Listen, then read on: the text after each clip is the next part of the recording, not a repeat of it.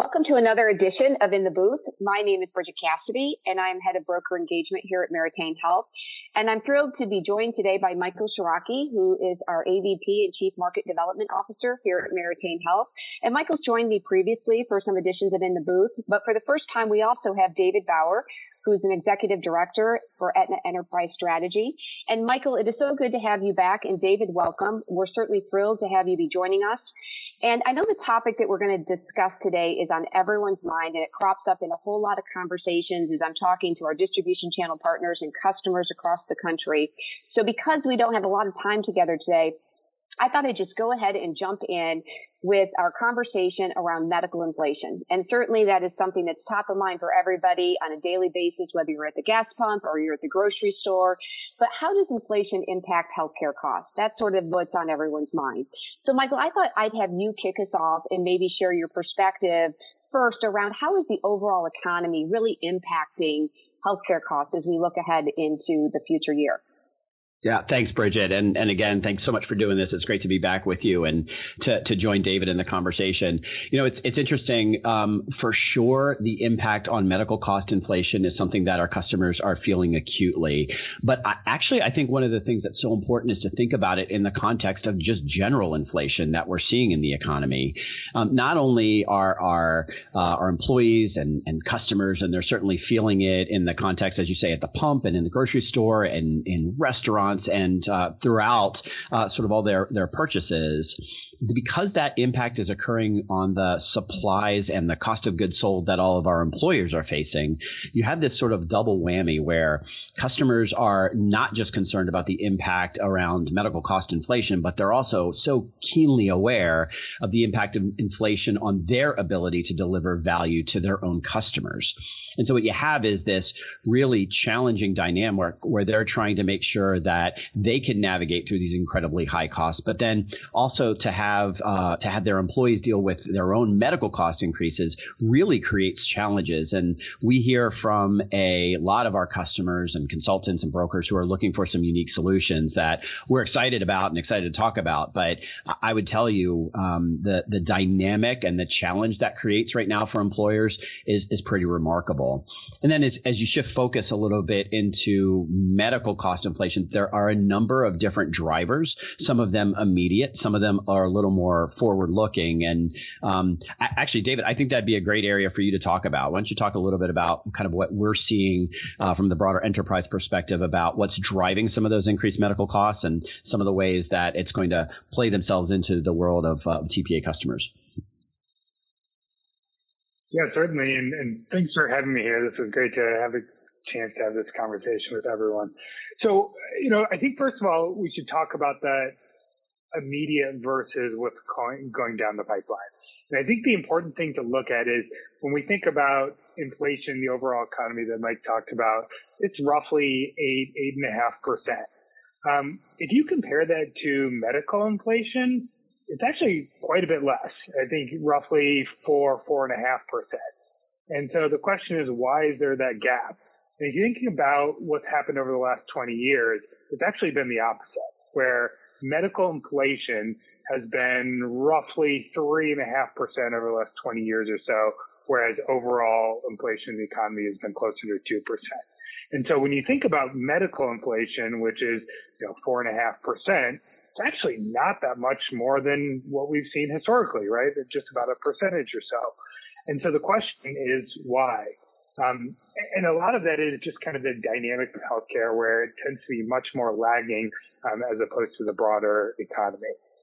And so from a health plan perspective, where we negotiate prices far into the future, if you think about our price negotiations, we're doing so now into 23 and beyond, some of those effects really lag. And the same is true both on the government side and the private payer side.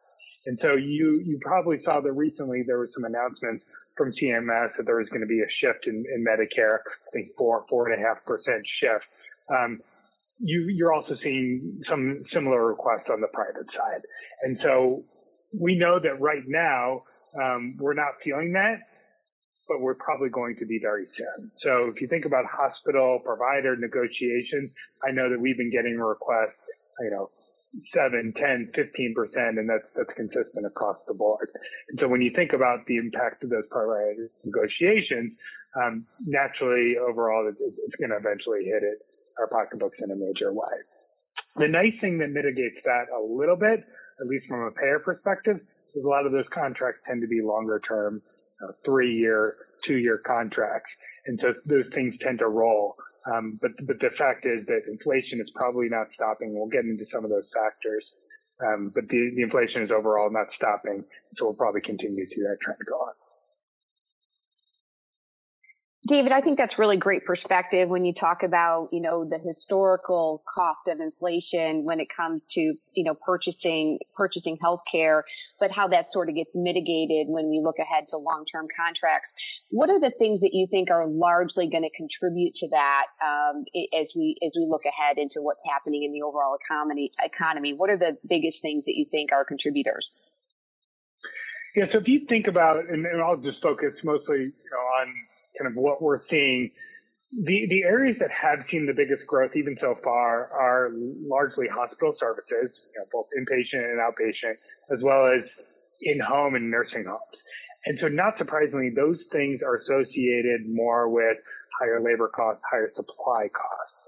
And as Michael talked about at the top, those are the areas that are really driving inflation in the overall economy. And not surprisingly, those are also the things that are going to be driving inflation on the medical side as well. One of the things that we see with hospital prices is it's coming both from labor side and the supply side. If we think about the labor side, the biggest impact is going to be some of the dynamics that happened, when we went into COVID, and now as we are getting into, if we can call that a post-COVID world, the changes in the labor force. And we know across the board the labor force tends to be very tight. It's probably even more acute in the medical space. And so hospitals are raising labor rates to make up for that. I've seen something, in the neighborhood of 20 or 30% in terms of labor costs compared to pre-pandemic levels. And so that cost obviously has to be passed on somewhere because hospitals were already operating at such thin margins. We know that even before the pandemic, operating at 1 or 2% margins, I think I saw during the pandemic it was closer to negative 5%.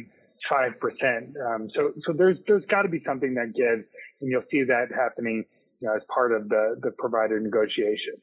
The other side of it is where it's moving a little bit slower is going to be in drug costs and physician services.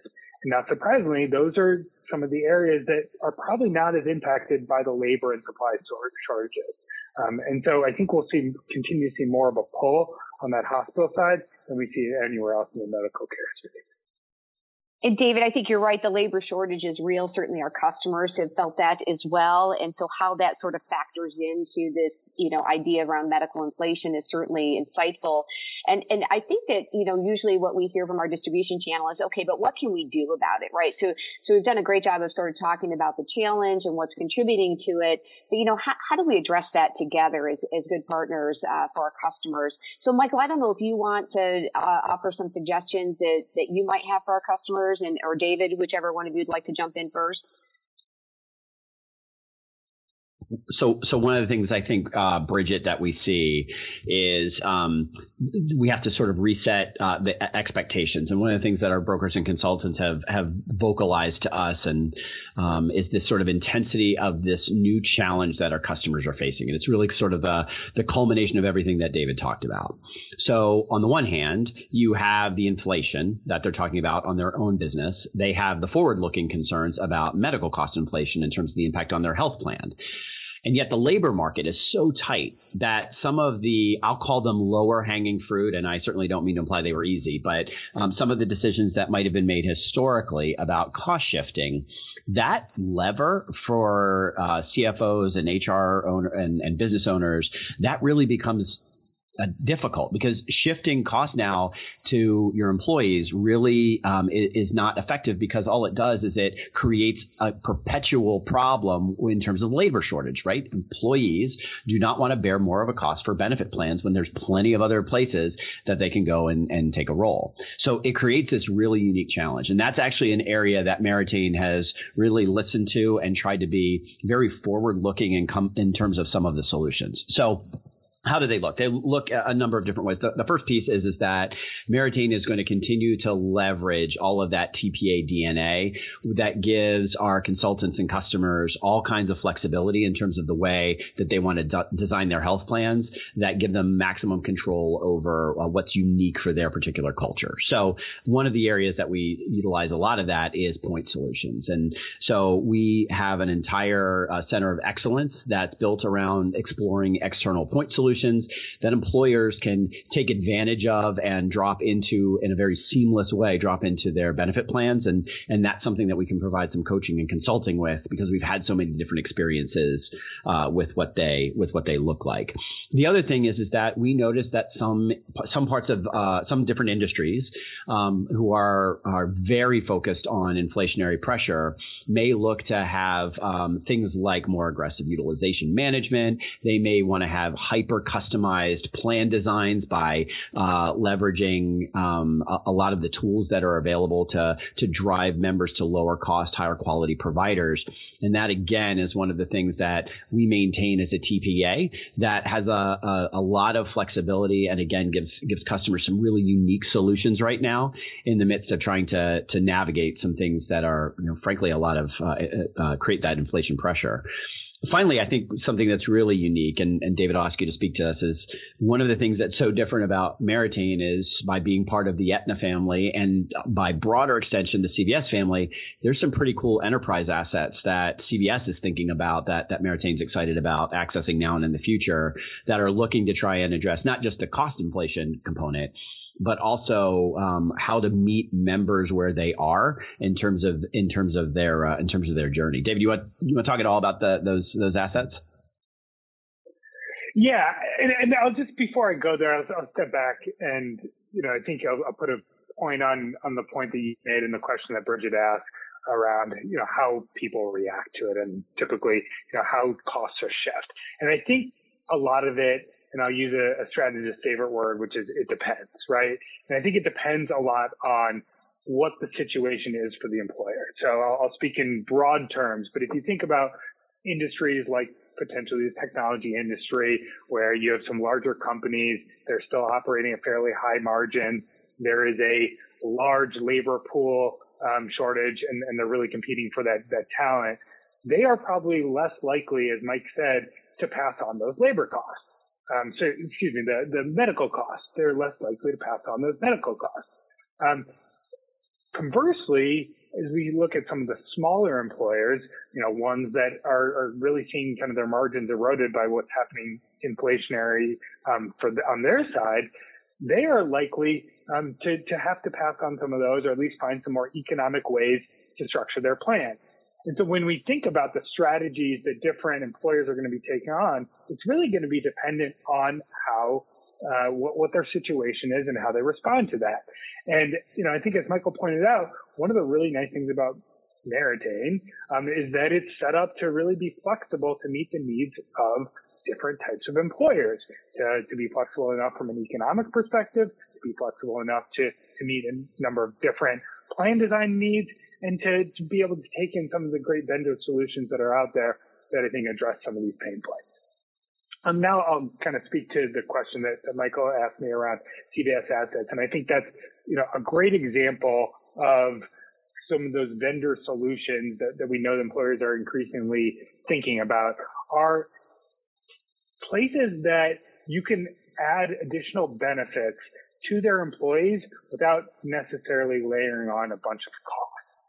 So one of those examples is a program called Destination Behavioral Health. And this is a fairly new program. It's available in certain markets. We're continuing to expand it.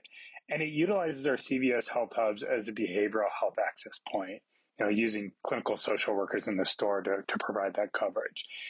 And to me, I think that's a great example of solving a huge pain point that we're seeing in the market today for both employers and their employees, the access to behavioral health services.